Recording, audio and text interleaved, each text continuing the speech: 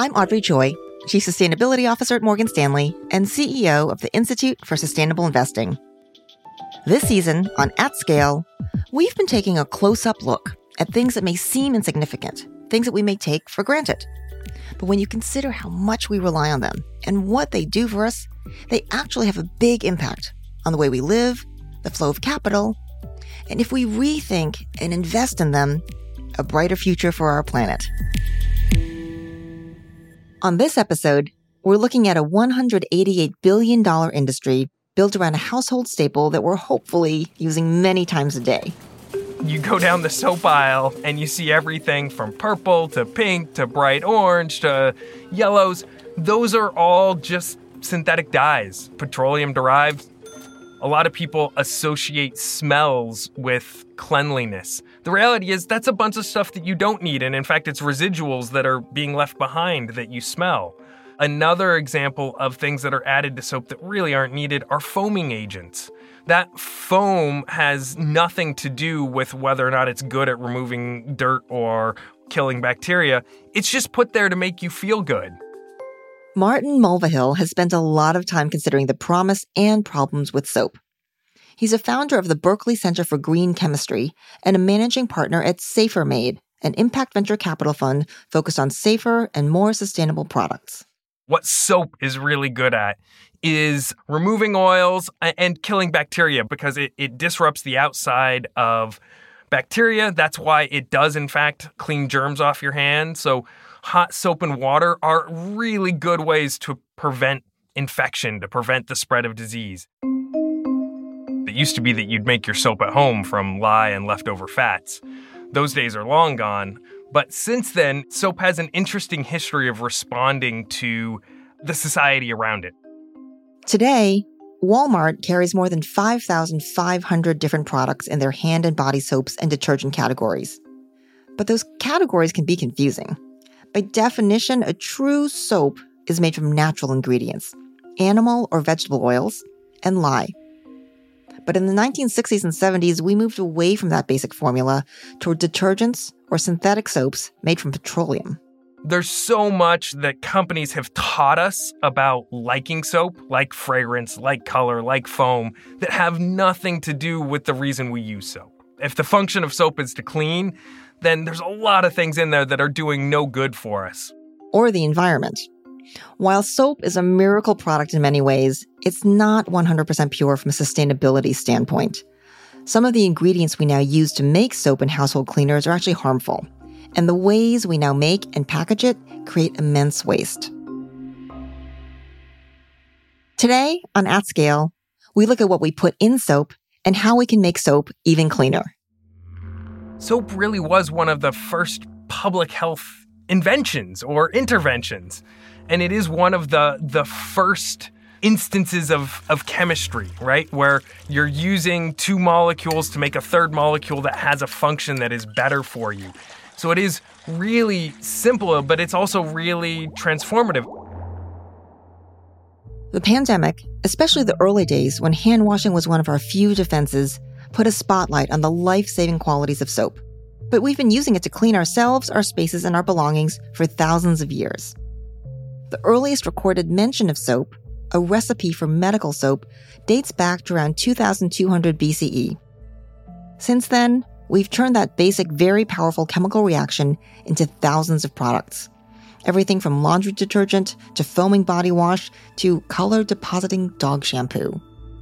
Regardless of the format, soap is still one of our most powerful public health tools. Even pre-COVID, health issues like diarrhea or acute respiratory infections accounted for 500,000 deaths each year, according to the World Health Organization. Proper hand washing with soap could reduce that figure dramatically. And yet 40% of the world's population, or 3 billion people, do not have somewhere to wash their hands with running water and soap at home. At the same time, we pump out endless options for scented, foaming, antibacterial hand soap that may make us feel good, but isn't necessarily good for us or the environment, especially if it comes in liquid form. In the 1950s, with the rise of chemistry and other industrialization, we got a ton of liquid soaps that were marketed as convenience items. And now liquid soap outsells powders and bars by 4-1, almost in every category where you see both. When you think about the difference between liquid soap and solid soaps from a sustainability perspective, it takes more chemicals, more energy, and a lot more packaging to use liquid soap when you compare it to bar soap. For starters, take the first ingredient on any container of liquid soap. The water. The water really isn't necessary. It's not adding function. It's just taking up space and means that a lot of liquid soap needs to come in plastic packaging. Plastic packaging that's bulky and doesn't necessarily get recycled. On top of that, water is heavy to transport and in some areas scarce. The carbon footprint of liquid soap is 10 times higher than that of bar soap, which is more compact and usually comes wrapped in paper or cardboard. But there are additional costs to chemical-heavy synthetic liquid soaps, technically detergents. Many of those extras, like the stabilizers and antimicrobial agents, can pose serious threats to the ecosystem and our health. Like the triclosan, it's been banned from hand soap because it is tied to endocrine disruption or harms to the hormone system of people. Additionally, you have other surfactants or things that harm microorganisms that get into the aquatic ecosystem. They stick around in the environment for years after you're done using them. Researchers have found that the sharp uptick in soap consumption during the pandemic may actually increase environmental pollution and change the quality of the gray water. Antibacterial soaps are especially troubling. The additives can sabotage wastewater treatment processes and, in the right conditions, actually produce chloroform, a probable human carcinogen. And in regions where water treatment infrastructure is poor or non-existent, those residual chemicals go straight into the environment. This whole notion that all bacteria are bad or that we want to use the harshest chemistry to clean is something that I've unfortunately seen come back as a result of the pandemic. But what science is showing us is that the bacteria on our skin, in our surroundings, in our living environments are actually a lot healthier than we previously thought. In fact, Martin sees cleaners and soaps leaning into this direction in the future. I think pushed back a couple of years because of COVID, but it was something we were beginning to see before the start of this pandemic. And now I'm seeing more of the harsh chemistry take the day. At the same time, there's a growing trend, at least in upscale markets, towards natural bio-based soaps. As more consumers get on board, the global organic soaps market size is expected to reach $383 million by 2025. But even going natural, using ingredients like cocoa butter, olive oil, goat's milk, or especially using palm oil, comes with its own set of problems. So the carbon footprint of a bio-based surfactant or any bio-based chemical tends to be better than one that's derived from petroleum. So that's good in terms of sustainability. The thing you have to be much more careful about is that you're trading that for land use, sometimes water use, and sometimes additional impacts to the ecosystems, like the palm industry has come under a lot of scrutiny for the right reasons, tons of deforestation. So it's not a simple one-for-one. The bio-based stuff tends to be better in terms of CO2, but if you only focus on CO2, you're trading off the impact in these other parts of the environment and society. Being able to choose between liquid and bar soap, synthetic or natural, is a privileged position. In many parts of the world, low-income individuals have to make considerable trade-offs to simply afford soap. If you live in or have traveled in Southeast Asia, India, Africa, Latin America, you can't escape the ubiquitous sachet, a small plastic pouch that holds about 10 milliliters, a single portion of shampoo, soap, or detergent. Strips of colorful sachets hang in even the smallest corner shops, on sale for about 7 cents each, an appealing price point for people with low incomes. When sachets first became popular in India in the 1980s, they were seen as a breakthrough that gave the poorest villagers access to high-quality products. But when German entrepreneur Jana von Rabenau moved to India, she began to notice those sachets came with a hidden cost, an unofficial poverty tax. So a lot of my friends came from low-income communities, and they were oftentimes paying a higher price to purchase everyday needs in these small packages. And on the other hand, there was no waste management, so they could either throw the trash into the waterways, which causes flooding.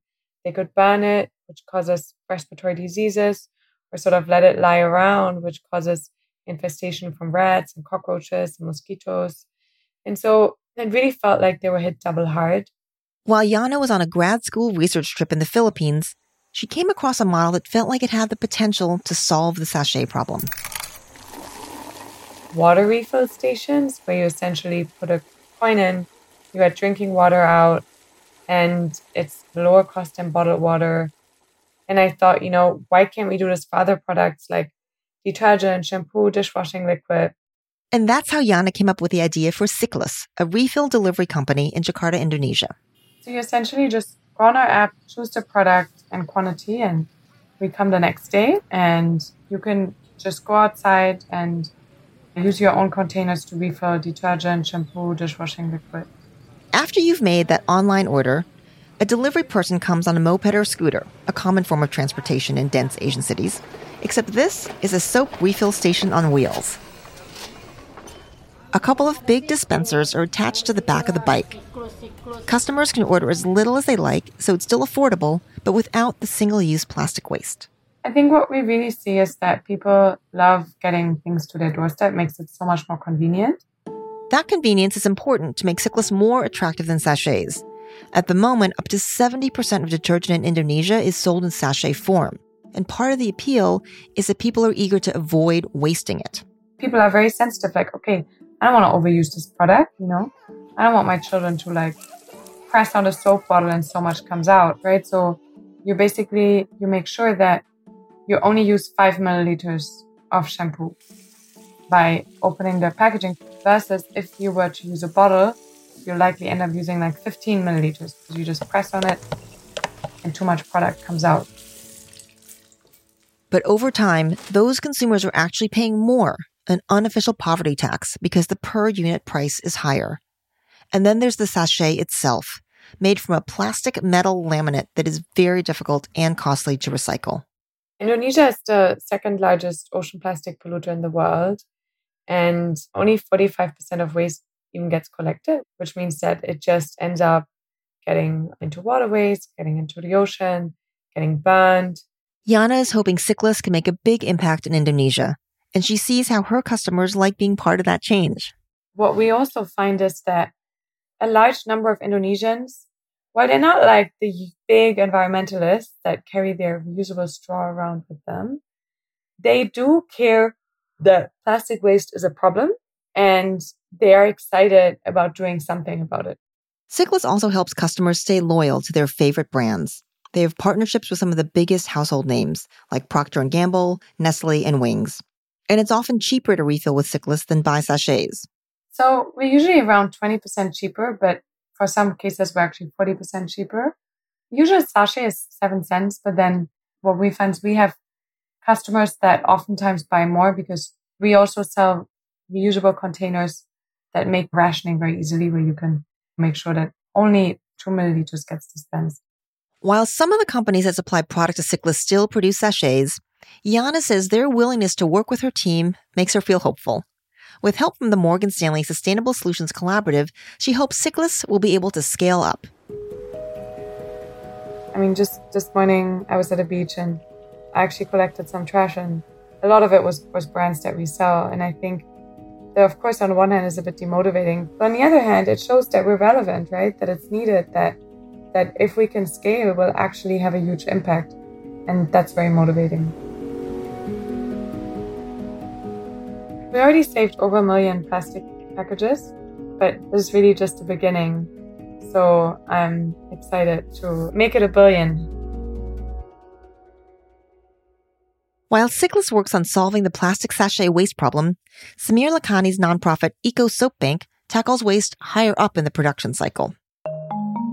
Every time a bar of soap or a flavor of soap is changed on manufacturing lines, whatever is left within the manufacturing line itself is considered waste. And every time one of these quote-unquote changeovers occurred, about a ton or two of soap, 10 to 20,000 bars of soap, estimated, are thrown away each time.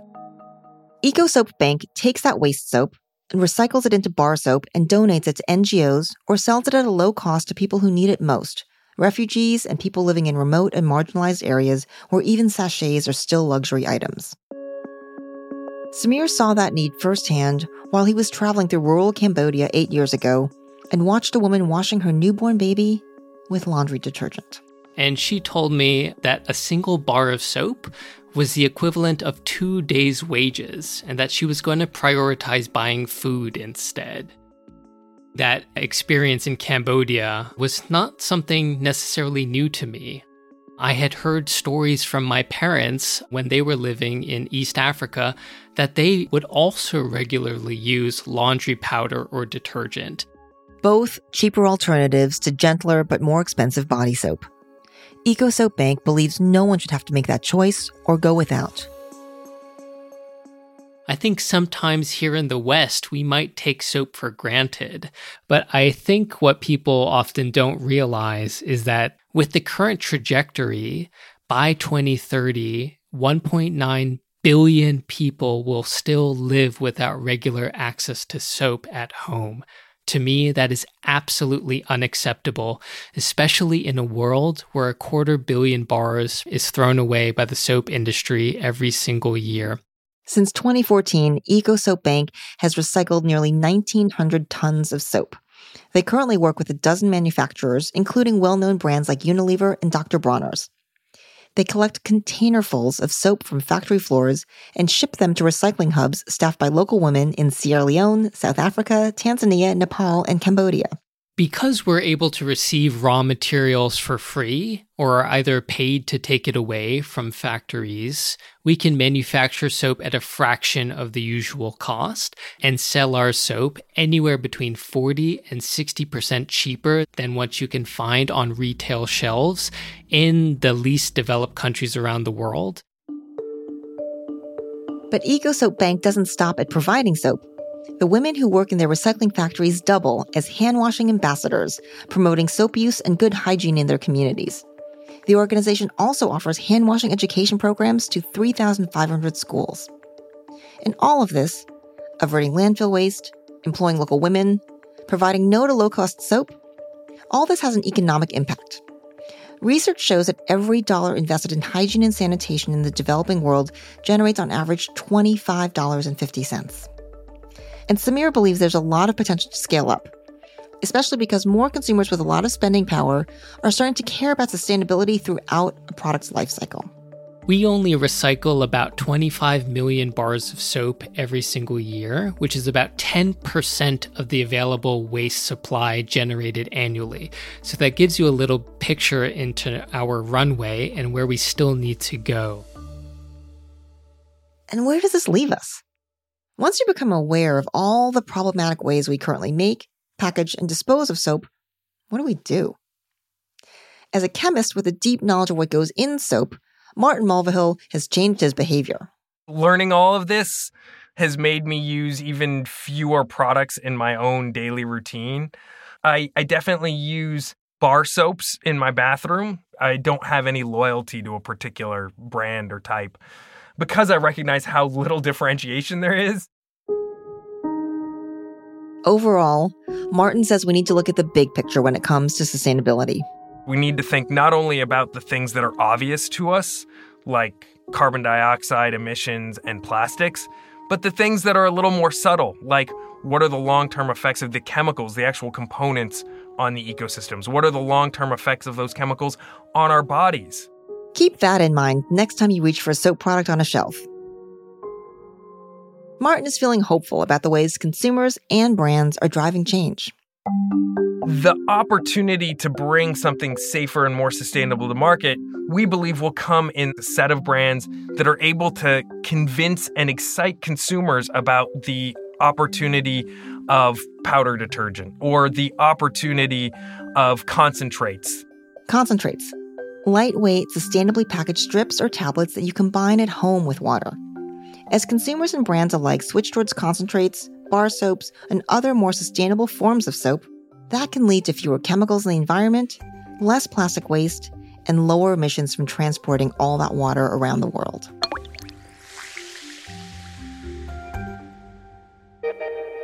If we're more mindful about our choices, as individuals, as policymakers, and as brands, we can advance sustainable solutions at a systemic level. The soap industry, for example, interacts with so many of our biggest sustainability challenges: climate change, plastic waste, ecosystem degradation, and even a global health pandemic. And encouraging simplicity in our soap choices may actually be an opportunity for business. Take Unilever, one of the largest soap and detergent manufacturers. They recently committed to eliminating fossil fuels as ingredients in their cleaning products by 2030, a move the company says would reduce the carbon footprint of those products by up to 20%. Brands that value transparency and take responsibility for the entire life cycle of their products can mitigate risk, reduce costs, and see their market share grow as more and more consumers understand that complexity of sustainability and demand higher standards. Now is the time to embrace this opportunity, to build on the simple but transformative power of soap, and to think about clean, sustainable solutions. Next time on At Scale, concrete. It's the most widely used man-made substance, literally the foundation of our cities, homes, and infrastructure. And that's a problem because it has a huge carbon footprint. We'll find out how rethinking concrete can help us build a more sustainable future. I'm Audrey Choi, Chief Sustainability Officer at Morgan Stanley and CEO of the Institute for Sustainable Investing. Thanks for listening.